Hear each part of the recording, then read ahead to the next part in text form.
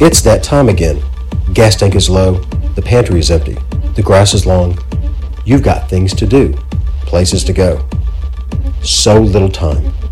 Drive and text just as long as the cop doesn't see you. You're important. Duh.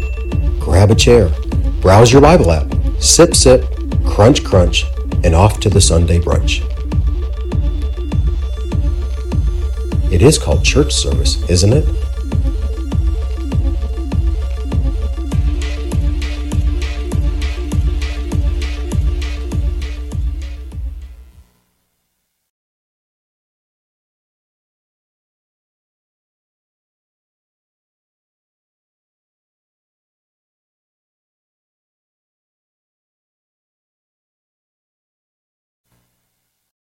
Now do you have me? Okay. All right. So I have one of my biggest fans up here in the front seat, over here on this side. It's nice to have our grandson here for 10 days. And it's also proof to why God gives young people children. Honestly, man, he hits the ground running at 6:30, and it's, whew. Right? Especially for my wife. She's been doing all sorts of extra duty this week, and it's been good. It's been good. You doing good, Asher? Yeah, good. So when we think about church service, we sort of think of it that way sometimes, I'm afraid. So I come to church, and what's supposed to happen when I come to church is I'm supposed to be served. It's supposed to be what I want it to be, how I want it to be, the songs I want, the message I want. And many times it doesn't turn out that way, and we are sorely disappointed, or we can be disappointed if we don't have the right attitude when we walk into the building, or any building, or any place where the Word of God is preached and Christians gather. So it's very challenging to us. And if you're here for the first time with us this morning, we've been going chapter by chapter through the book of 1 Corinthians, Paul's first letter to the Corinthian church in Corinth, which was predominantly made up of Greeks and Romans, with a spattering of Jews within their culture. And we've been challenged by many, many things. And at the end of last week's message, we saw Paul as he's giving constructive criticism to the Corinthians over and over and over again in this letter. He reminded them that God is faithful, and we have to remember that. God is faithful, and it was no coincidence that last week was one of the first Sundays after the canal breach, and many of you, I know you're going through different struggles in your life, and it's just a great reminder for us that God is faithful. It doesn't matter how we feel, what we think, what we're experiencing in our life. That is truth that we could take to the bank. Never changes. God is always there. And we also looked at last week how Christ must be our rock, the foundation on which our lives are built, and our faith, and our behavior, and our practices, and the things that we wrestle with. And, Paul really ended that thought in chapter 11, verse 1 by saying, "Follow my example as I follow the example of Christ." That's actually verse 1 in chapter 11. I'm not sure why those who put the verses and the chapters in there left that first verse of chapter 11 with chapter 11, but it seems to fit more with chapter 10. So this morning we're going to start with 1 Corinthians chapter 11. We're going to jump right in. There's so much to talk about, and really honestly, there's so much I'm not going to talk about this morning. If you have not turned to 1 Corinthians chapter 11, please do. If you didn't bring a Bible, there's one underneath the seat. Should be one at least in the row, or two or three. We've tried to spread them out throughout the sanctuary. 1 Corinthians chapter 11, beginning in verse 2, Paul says this, "I praise you for remembering me in everything and for holding to the teachings just as I pass them on to you." And this is encouraging to me because Paul knows that he can't just, confront and correct without encouraging them in some way, shape, or form. And that's exactly what he's doing right here in verse 2 of chapter 11. "I praise you." Corinthians, you need to recognize that I do see good things in your life. There are things that I see that you are doing that are good. They're correct. Thank you. You're holding to my teachings, just as I passed them on to you. And if you've been with us the whole time, you might be thinking, well, but it seems like Paul's been saying that they haven't been holding to his teachings. Well, it really boils down to the fact that we're all in process, we're all on a journey, we all fall in different places of maturity levels on that journey. And Paul, in talking to the church, we often take it like a shotgun approach. You know, we as pastors shoot a shotgun up here, and we trust that the Holy Spirit's going to take one of those BBs and hit everybody's heart and everybody's mind that's in the room with something. And it may not matter whether you've been a Christian for 50 or 60 years or for 1 week. We can always trust that God is going to teach us something, and we always need to remember that we are special to Him, that He loves us dearly. And we're going to see at the end of this chapter what God did to not only show us how special we were, but to save us from the destructive path that we had put ourselves on. Anyway, Paul says in verse 2, praise you for remembering me in everything and for holding to the teachings just as I passed them on to you. First point this morning is, Paul gives the Corinthians an attaboy. And I know that this is spelled correctly because those guys looked it up, and actually I only had one T. I guess there's 2 T's in attaboy. I've never actually really spelled it, but I've certainly heard the word lots growing up. My grandpa gave us lots of attaboys, and that's what he would refer to them as, an attaboy. We need attaboys in our life. We need encouragement, and Paul is giving them that right here. Sometimes, we can leave a church on a Sunday morning and go, man, I'm just so screwed up. There's no hope for me. And that's a lie from hell. There is always hope for us. And we should recognize the difference between conviction and discouragement. Yes, sometimes people say, wow, you really stepped on my toes this morning. And I'm like, whoa, wait a minute. That wasn't me. That's not me stepping on your toes. That's the conviction of the Holy Spirit. If you leave here feeling guilty for something or feeling like there's something in your life that you need to correct, trust me, I don't know what that is. That's the Holy Spirit speaking to you. And we need to look at that, and we need to recognize it for what it is, not be discouraged by it, but have hope in the fact that Jesus Christ gave His life for us so that we could have hope in the midst of bad decisions and doing wrong things in our life. Because we all do, and we all have. And Paul is encouraging them. As I think about this church, I would be the first to say, we are not perfect. Somebody may walk in the doors here, and they could maybe see, they could maybe walk out of here and go, wow, we felt so much at home, and we hope that you do. But then later they may come to find out that there are actually we do things that aren't perfect. I mean, I trust me, and all of you have known me long enough to know that if I were ever made a claim to perfection, whoa, you'd be the first in line. No, Pastor Dave, I know that's not right. Because remember when you said that and you didn't do that, or you didn't do that and you said that, or whatever? I mean, that's just life. We let people down. And but we also need to realize that as a family, as a church, God is using us. God is using us in this county, in this state, in the world.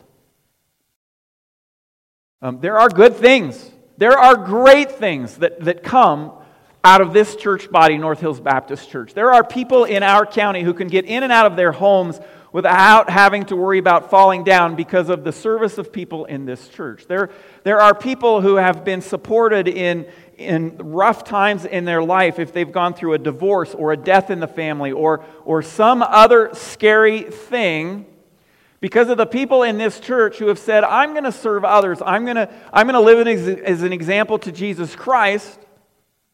Their life is better. God is using us. There are people here today who know Jesus Christ as their Savior because somebody in this church lived their life before them as an example, and they saw that, and they trusted Christ. There are people in this room and in our county, and honestly, in other churches, in other counties all over the world, who who publicly professed their salvation in Christ in baptism here in this church, whether it was on this stage or whether it was at the river on the North Platte or whether it was in the park here in Lingle. Because of us living together, struggling through life together, working hard together, but not because we want people to know who North Hills is and that we're this great church and you should go check them out, although I kind of think that. I kind of believe that myself. I believe this is a great church. But I would be wrong if I said there's nothing wrong with this church. And as we've struggled through 1 Corinthians, we have seen that even when we think things are going great, if we're not careful, we can maybe take a rabbit trail that we shouldn't and end up in a rabbit hole. And I don't want that to happen. Now, having said that, after some encouraging words, Paul then now once again returns to criticism. And I believe he's tackling three main concerns in this chapter today. Which, if you read this chapter, I talked to somebody this morning, and this person said, I can't wait to see what you're going to say about this chapter today. If you've been reading this chapter, I pray that your struggle has been as big as mine has been. Because it's been, what is this? What is Paul saying? What is he trying to communicate? Well, I think he tackles three main concerns in this chapter. I think he wanted to make sure that the church worshiped in a biblical way, that the church wasn't going off the rails when it came to worshiping and praising God. I think that he wanted to make sure people respected each other in the church. I mean, let's be honest. It's never been easier, I don't think, in life than it is right now to be critical of other people, to not love other people, to just throw out a comment that we think is funny that it has a devastating impact. It's just so easy in our world today. He wanted to make sure that people respected each other in the church. And finally, he wanted to make sure that the church had a good reputation with other people in the community, especially those who didn't know Jesus Christ. Because what we do and what we say matters. It really does. And in a world today where words seem to hit deaf ears no matter what those words are and who you say them to, whether truth or well-meaning or not, we need to recognize that people are watching. We live in, honestly, a fishbowl. And we have to recognize that.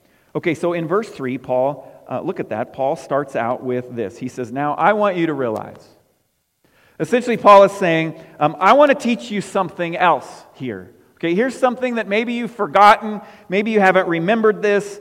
Maybe you've missed it in all the goings-on of your culture and your city, the Greek and Roman history, in all of your concern for your rights, in your prideful and arrogant attitudes that you've had that he's been confronting all along in the first 10 chapters. Paul here, in large part, is dealing with our attitudes in relation to these two topics that he's covering. Attitude affects so much, doesn't it? When you run into somebody in the course of a day and they've got a bad attitude, you walk away from that with a bad attitude oftentimes, right? I mean, and the attitude that we have, even in confronting a problem or confronting a person or trying to find a solution on something, our attitude, whether positive or negative, whether critical or supportive, really does affect the outcome of that. And we have to take that seriously. Paul says in verse 3, I want you to realize that the head of every man is Christ, and the head of the woman is man, and the head of Christ is God. In other words, point number 2 this morning, there is a created order. And it started from the very beginning of creation, and Paul refers to this, and we're going to see this as we go through this passage. Now, many in our world, many in our country, actually since the 60s have thought this idea that Paul is promoting right here is old-fashioned, and Lord have mercy, we need to grow out of it. We need to correct this. Okay, that's kind of where our history has come from. Secular teachings at our universities and in many circles in our nations refuse to consider the idea that there is actually a created order in things, and that the order is as Paul speaks of it here. And there are some countries that are on the whole other extreme of this order, and they take what Paul says here and other places, and they twist it to be something that it's not, and we must be very careful here. Truth is, there is a created order of authority. Paul lays out the structure of spiritual authority here, or headship, according to God. God is the head of man, or the husband, who is the head of the woman, or the wife. Okay, now head means two things. Hang with me. Head means two things, okay? It literally means the source, like that of a river, or a trail head, right? It's the beginning of the trail. It's the source of the trail. God is the source of all things. God created man. God is the head of man. He created him out of dust. And then from man, God created woman. He did what? He took a rib out of the side of man, and he formed woman around that rib. And so in a sense, man was the source, so to speak, of woman. Okay, that's one meaning of the word headship. The other means authority. And that's the one we mostly focus on. And that's the one we mostly oppose or support, depending on what gender we are. Head means authority, kind of like your head or your mind is basically in control of your body. Okay, and I think much of the opposition to this idea comes from abuses that can arise from it. Shameful abuses, and there have been many. And we must be very, very careful to take into account the whole of what Paul teaches. Because we can also point to an area where Paul says, essentially, we are all equal, right? No one is above anyone else. No culture, no people group. So first of all, as we talk through this, men can't and shouldn't be to their wives what Christ is for mankind. Perfect and a Savior. So men, as we think about this and as we think about what Paul is saying, we need to recognize that we're going to make mistakes. We're going to mess up. We're going to need to ask for forgiveness. There are going to be times when we say something and we think we have the authority to say it, or we think we have the biblical grounds to treat a certain person in a certain way, and we need to recognize that we're not perfect in this. We are not the Savior of the world, though some of us, sometimes I think we can think that. Second, we must understand the complete biblical view of our roles, okay, and not take bits and pieces out of context, which is what I think happens most of the time. We talked about a passage here a couple weeks ago where Paul talks about husbands and wives satisfying each other sexually, and that it shouldn't be withheld. And I could see a husband or a wife taking that passage and saying, see, you have to. It says right here. That's taking one thing that God has given us that's good and has turned it into a club to beat over somebody's head with. And it's, again, it's attitude here that Paul is confronting. So, again, we have got to be careful with this. Let's continue. Look at verse 4 and following. Every man who prays or prophesies with his head covered dishonors his head, and every woman who prays or prophesies with her head uncovered dishonors her head. It is just as though her head were shaved. If a woman does not cover her head, she should have her hair cut off. And if it is a disgrace for a woman to have her hair cut or shaved off, she should cover her head. A man ought not to cover his head, since he is the image and glory of God. But the woman is the glory of man. For man did not come from woman, but woman from man. For man did not come from woman, but woman for man. Neither was man created for woman, but woman for man. For this reason, and because of the angels, the woman ought to have a sign of authority on her head. Let's stop there. If we only read that, wow, man, we can treat women however we want to, right? They just have to do what we say. And I honestly think there are men that believe that. Wrongfully so. If there is a church where that's true in, I think it's wrong. It's evident here and elsewhere in Scripture. Ephesians chapter 5, we're not going to go there. I wish we could, but we don't have time. It is one of those passages that wives are commanded to honor and respect their husbands. Paul says that. This, of course, does not mean that women can't lead or teach or be influential in the church. My wife has amazing gifts. There are things that she can do that I can't. There are things that she notices that I am oblivious to. Praise God for my wife. I'm nicer to some of you because of my wife.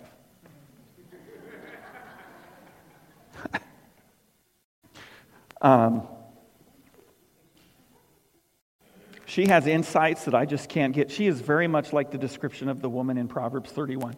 She has worked so hard this week. She's changing jobs. She's out there with a shovel and screeding concrete on our small house project that we've been working on. It's not small. She is chasing a 4.5-year-old grandson around who, you want Papa to brush your teeth? No, Nana. Of course, I'm cheering inside, right? I didn't really want to do that, but I get the opportunity. I get the gift of reading Captain America every night. It's your favorite book, isn't it? It's a great book, actually. So far, we're 7 nights and counting, right?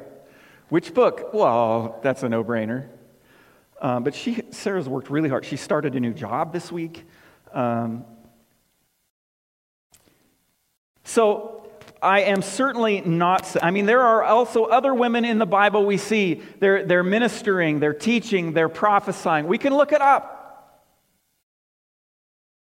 Paul is not saying that women just need to be silent and shut up and, I don't know, the old saying used to be barefoot and pregnant in the kitchen, right? Now, if that's the attitude that people have, praise Jesus for those who raise up and say, that's not how we should be treated, because it's not. It's not right. Paul is not saying that here. Paul is not saying that women don't have worth. In fact, honestly, Christianity is the most pro-women religion of all of the major religions that are out there. Jesus was contrary to many of the ideas and thoughts that the current culture, when he was walking the earth, had it towards women. So men listening today, I don't care if you are a husband, I don't care if you are single, we all need to cherish the women that we know in our lives. We all need to respect them highly. We all need to treat them well. Hold them up, honor them. Do not throw cold water on the gifts that God has given them and the things that God is teaching them. Now, I have to be honest with everyone this morning, and again, those of you who read this week, I think you're probably struggling with this too. I'm not exactly sure what Paul is talking about in verses 4 through 7 and 13 through 16. So I read commentators, I listened to sermons, and honestly, most pastors just avoid it. They just skip it. They don't say anything about it because they don't want to touch it with a 10-foot pole, because they, as am I, are unsure exactly what Paul is saying here. Let me just very briefly, there are some commentators I studied this week, in fact most, who believe that Paul is referring to something cultural here, that it was a cultural thing. It was how the women often dressed, and this is how they did things. There were certain ways and certain women. So, if it sounds like I'm stumbling over my words, I am. Many of the women in Corinth, if they had their head shaved, they were either an adulteress or a prostitute. Okay? And some commentators think, look, God has given women this beautiful head of hair. That is their head covering. That is to their glory and to God's glory. Okay? There are commentators who say that they believe that the principle here that Paul is trying to get is more of an attitude, an action, a behavior, than it is the actual physical wearing of something on their head, though in that day that is what they did.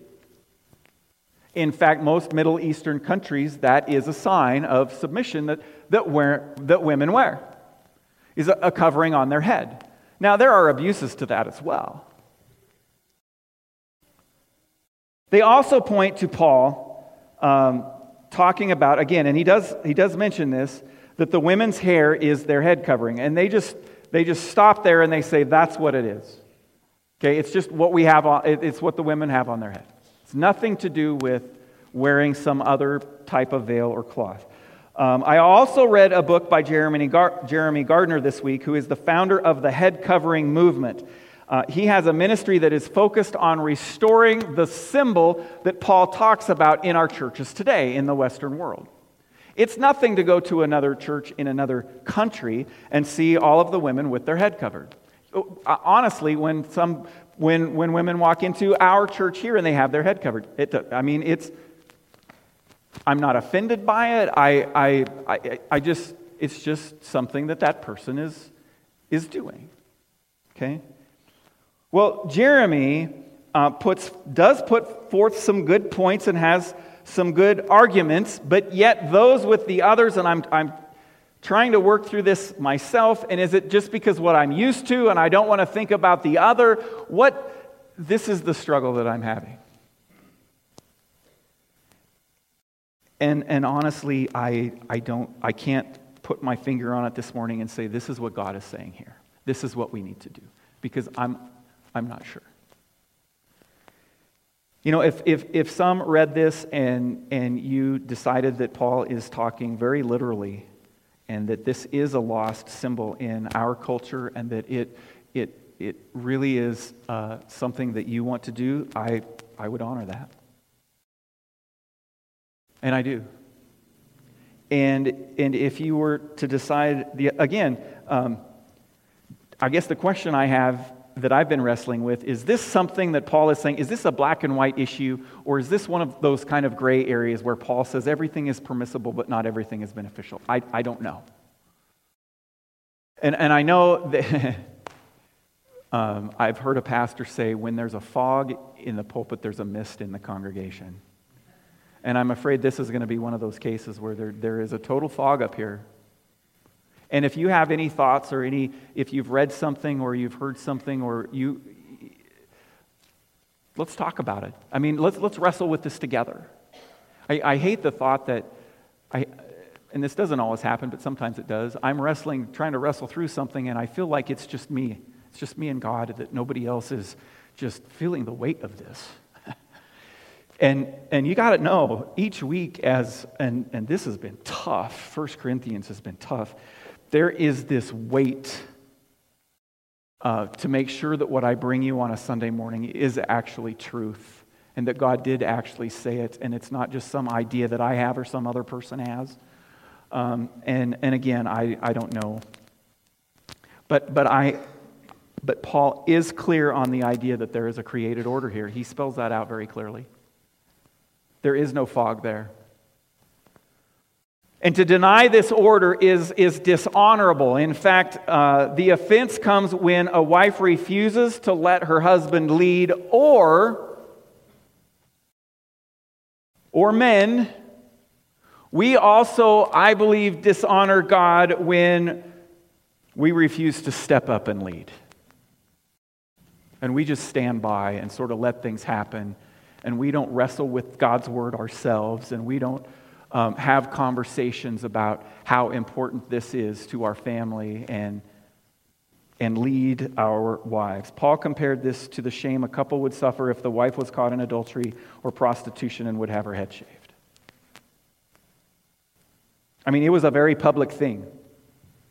Everyone saw and knew what was going on when this happened, and it wasn't honorable. So the role of man or men, verse 7 is referring to us not putting anything above ourselves except Christ. Because we are made in His image. If we are to be good husbands and fathers and just good men, we must put Christ first. Period. Even above our families and especially above the pleasures of the world. Men, we are called to be responsible. We are called to lead, work for, provide for, and protect our families. And men, we must use common sense in this. This does not justify male chauvinism. It does not justify sexism or female conquest. It also doesn't mean that women can't be educated or successful. It does not mean that.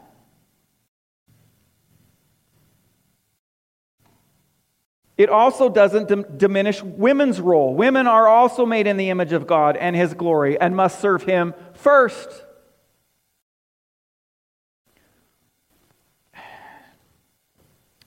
Pastor Brad, when he did my wedding, he quoted Sylvester Stallone in Rocky. And I forget the scene or even the names of the characters, but it was Rocky's manager, his trainer, which was her dad, right? He asked Rocky, he said, "That's not right?" Anyway, he said, "What do you see in her?" And he said, and of course Pastor Brad did his best Sylvester Stallone impression, which I am not going to do, because mine would be worse than his was, which wasn't good. He said, "She fills my gaps." You see, Rocky said, "We both got gaps. And she fills my gaps." Though one is not meant or intended to complete the other, men, where we are weak, our wives are strong, and vice versa. I used to say this in junior high, women, you can't live with them, you can't live without them, right? Well, as sarcastic as that is, it's true. And we meant it in a disparaging way, but it's true in a good way. You see, women complete mankind. When God created man, He said it's not good for him to be alone. And then what did God do? He created woman, which what? Completed mankind. And where women originally came from men, that happened one time. From then on, guys, we come from women. It's just simple biology. God created an amazing balance, didn't He? And our humanity and our selfishness and our striving to be great, when we do those things, it just screws up the balance. You know, we need to work in harmony. You see, if women respect their husbands and men love their wives biblically, as Paul talks about in Ephesians chapter 5, loving them as Christ loved the church, willing to sacrifice our life, to give up our life for them, our relationships would be healthy, and eventually our society would be too. But we're getting it all wrong. Together, we need each other.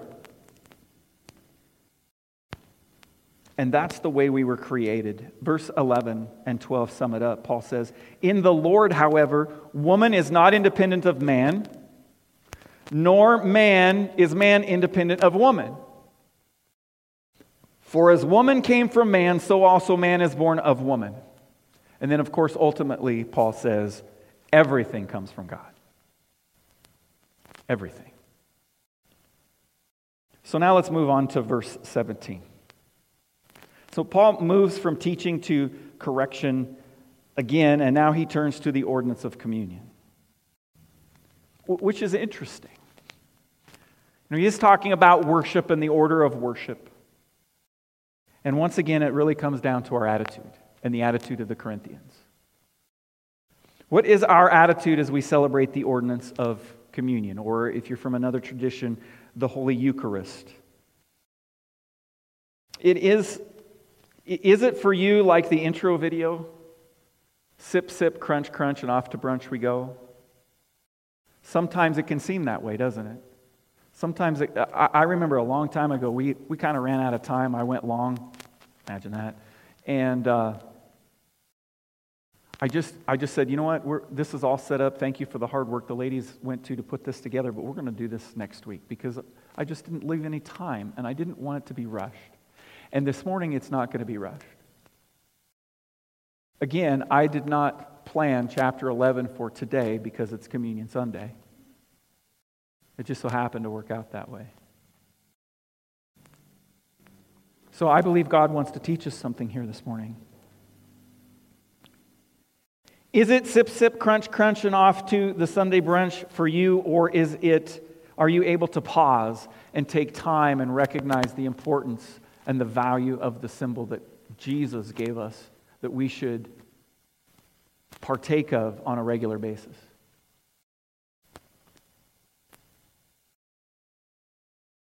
Is there more meaning and impact to you than just bread and juice?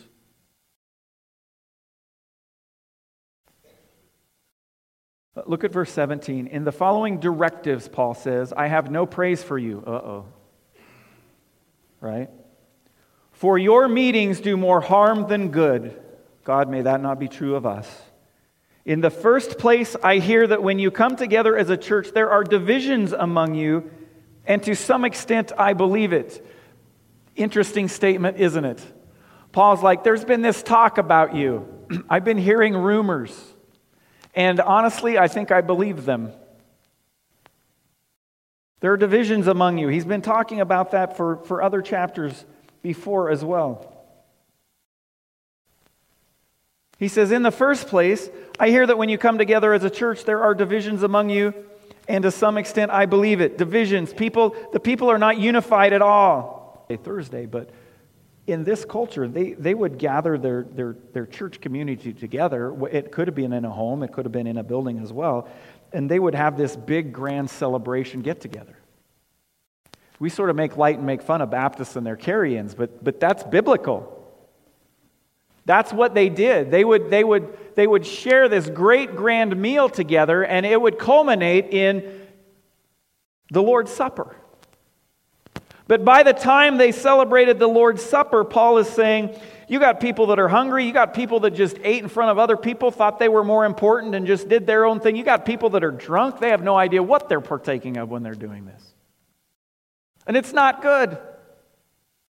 You know, Joe up the street, Joe non-believer up the streets, pointing down the street at your house going, well, they're having another party down there. And it's doing more harm than good. Obviously, there was no order to their services. In fact, it seemed that they lost the sight of the reason they were gathering in the first place. It became about themselves instead of about celebrating the death and the resurrection of Jesus Christ and proclaiming the truth of that to everyone around them. And this is especially where the more harm than good consequence seems to have come to pass. And then Paul gives us this direction in teaching. Therefore, whoever eats the bread or drinks the cup of the Lord in an unworthy manner will be guilty of sinning against the body and blood of the Lord. A man ought to examine himself before he eats of the bread and drinks of the cup. For anyone who eats and drinks without recognizing the body of the Lord eats and drinks judgment on himself. So let's think about this for a couple moments. Whoever eats the bread or drinks the cup of the Lord in an unworthy manner. What is this unworthy manner? And Paul has been just describing this. Some were getting drunk. They were humiliating others. Some were hungry. There were divisions. If we know someone has something against us or we have something against someone else, we should not partake. We should unify that relationship or reconcile that relationship or get it back to even terms before we do. Is there sexual immorality in our life? Are we disrespecting God by how we are treating our husband or our wife or our father or our mother? Do we eat the bread and drink the juice even though we don't know or really believe Jesus is who he said he was? We're just doing it because we're in the room together and we're embarrassed that it's going to come by and we're just going to let it go by. In our culture today, it's especially easy to just go through the motions and do things because everyone around us is doing it. Paul cautions us against this. We need to cry out to God to examine our hearts and help us draw near to him. We need to see the sin in our lives and confess it and repent of it. In fact, you know what? I think let's do that right now. Caleb, come on up here. The worship team. Well, I guess that's only a few today.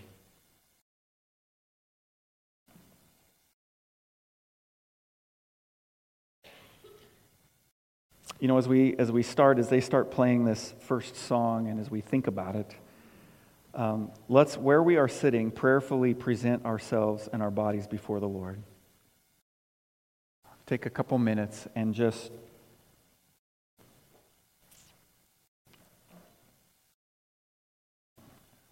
ask God to show us if there be any wicked way in us. You see, because here's, and I don't know how God works this out in our lives today, but this is what Paul says.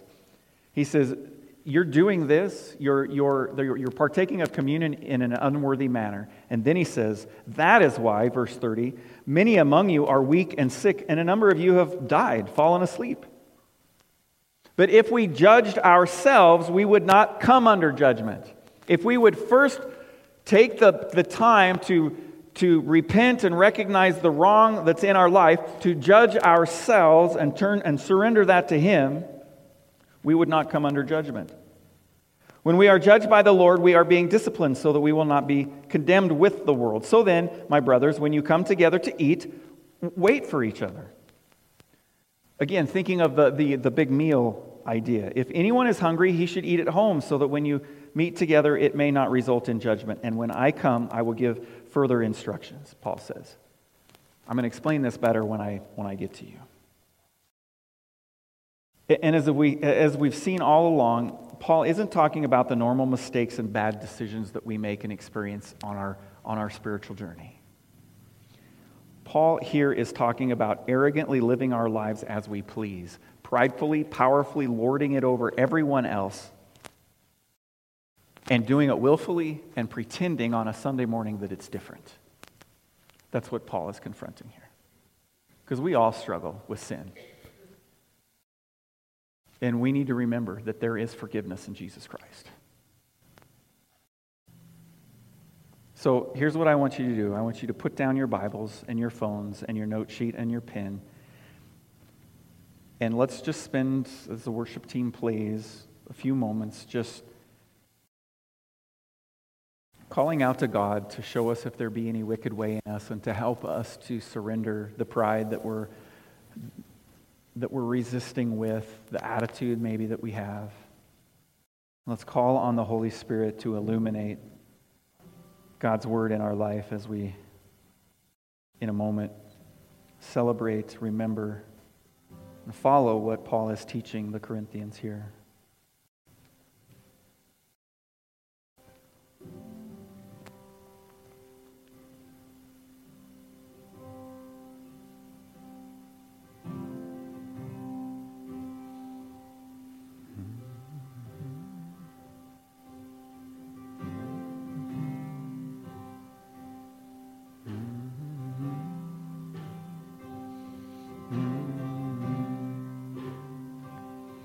Mm-hmm.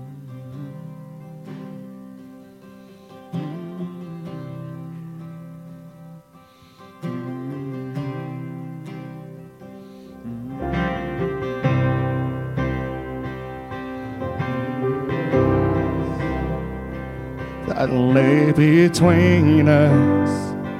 How high the mountain I could not climb. In desperation, I turned to heaven and spoke your name into the night. Then through the darkness, your loving kindness torn through the shadows of my soul. The work is finished, the end is written. Jesus Christ, my living hope.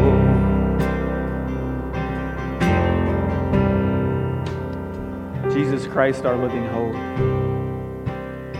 Paul goes on to say in verse 23, "For I received from the Lord what I also passed on to you. The Lord Jesus, on the night he was betrayed, took bread, and when he had given thanks, he broke it, and he said, 'This is my body, which is for you. Do this in remembrance of me.'" Lord Jesus, for the bread that we are about to partake of, thank you. Thank you for the symbol that it is, the meaning that it has with it.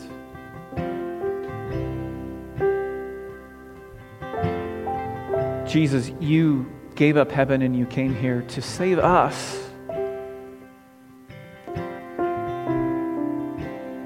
You lived a perfect life and you surrendered yourself to death on a cross. You didn't have to die. You could have gone on living, but because that was the requirement to satisfy the debt that we owe God on our behalf, you did that.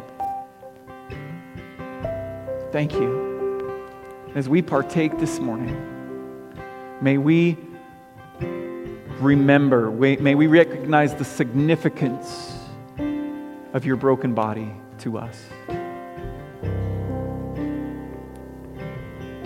In Jesus' name, amen. So if the servers will come forward, they'll pass out the bread. And as you, at the end of each row, the server will, as he hands it to you, he will say these words that are going to come up on the screen. As the server hands it to the first person, they will say, "This represents the body of Christ broken for you." Tom, this represents the body of Christ broken for you. And then Tom would take that and hand it to the next person in the row if there was somebody sitting by him, and he would say to that person, their name if you know it, "This represents the body of Christ broken for you." Let's do that as we, and once you receive the bread, and when you're ready, just partake. We're not going to partake all together.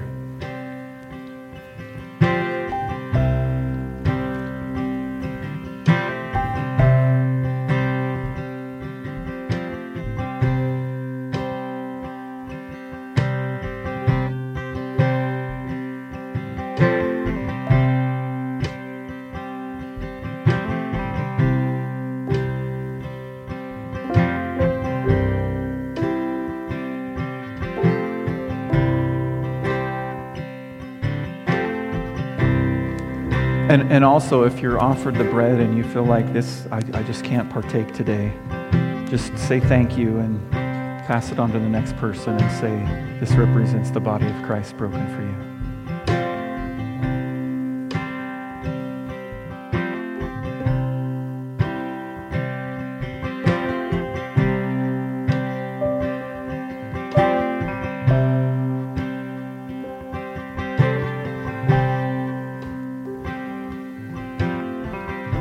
Also, if I could interrupt one more time. If there's anybody in the room that's gluten intolerant, I've got gluten-free here. Just raise your hand and I'll come serve you.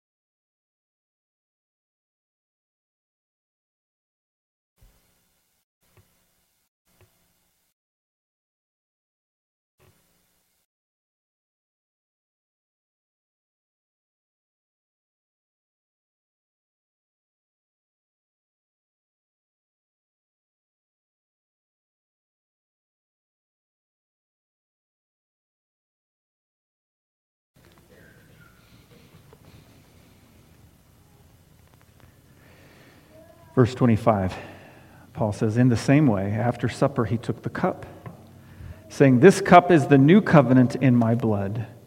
Do this whenever you drink it in remembrance of me. For whenever you eat this bread and drink this cup, you proclaim the Lord's death until he comes.'" Lord Jesus, thank you. Thank you for this morning and this privilege of celebrating the death and resurrection of Jesus Christ together as a church family, and for having guests with us here this morning who too can see and remember and know the significance of the sacrifice that you made. Lord Jesus, your word says that by your stripes we are healed, and in this, celebrating this, we remember that healing that comes in Christ alone, that solid rock. We remember and we celebrate as we drink of the cup this morning. In Jesus' name, amen. And just as we did with the bread, I want you, as you pass this, and you don't need to hurry, take your time. This represents the blood of Christ, which was shed for you.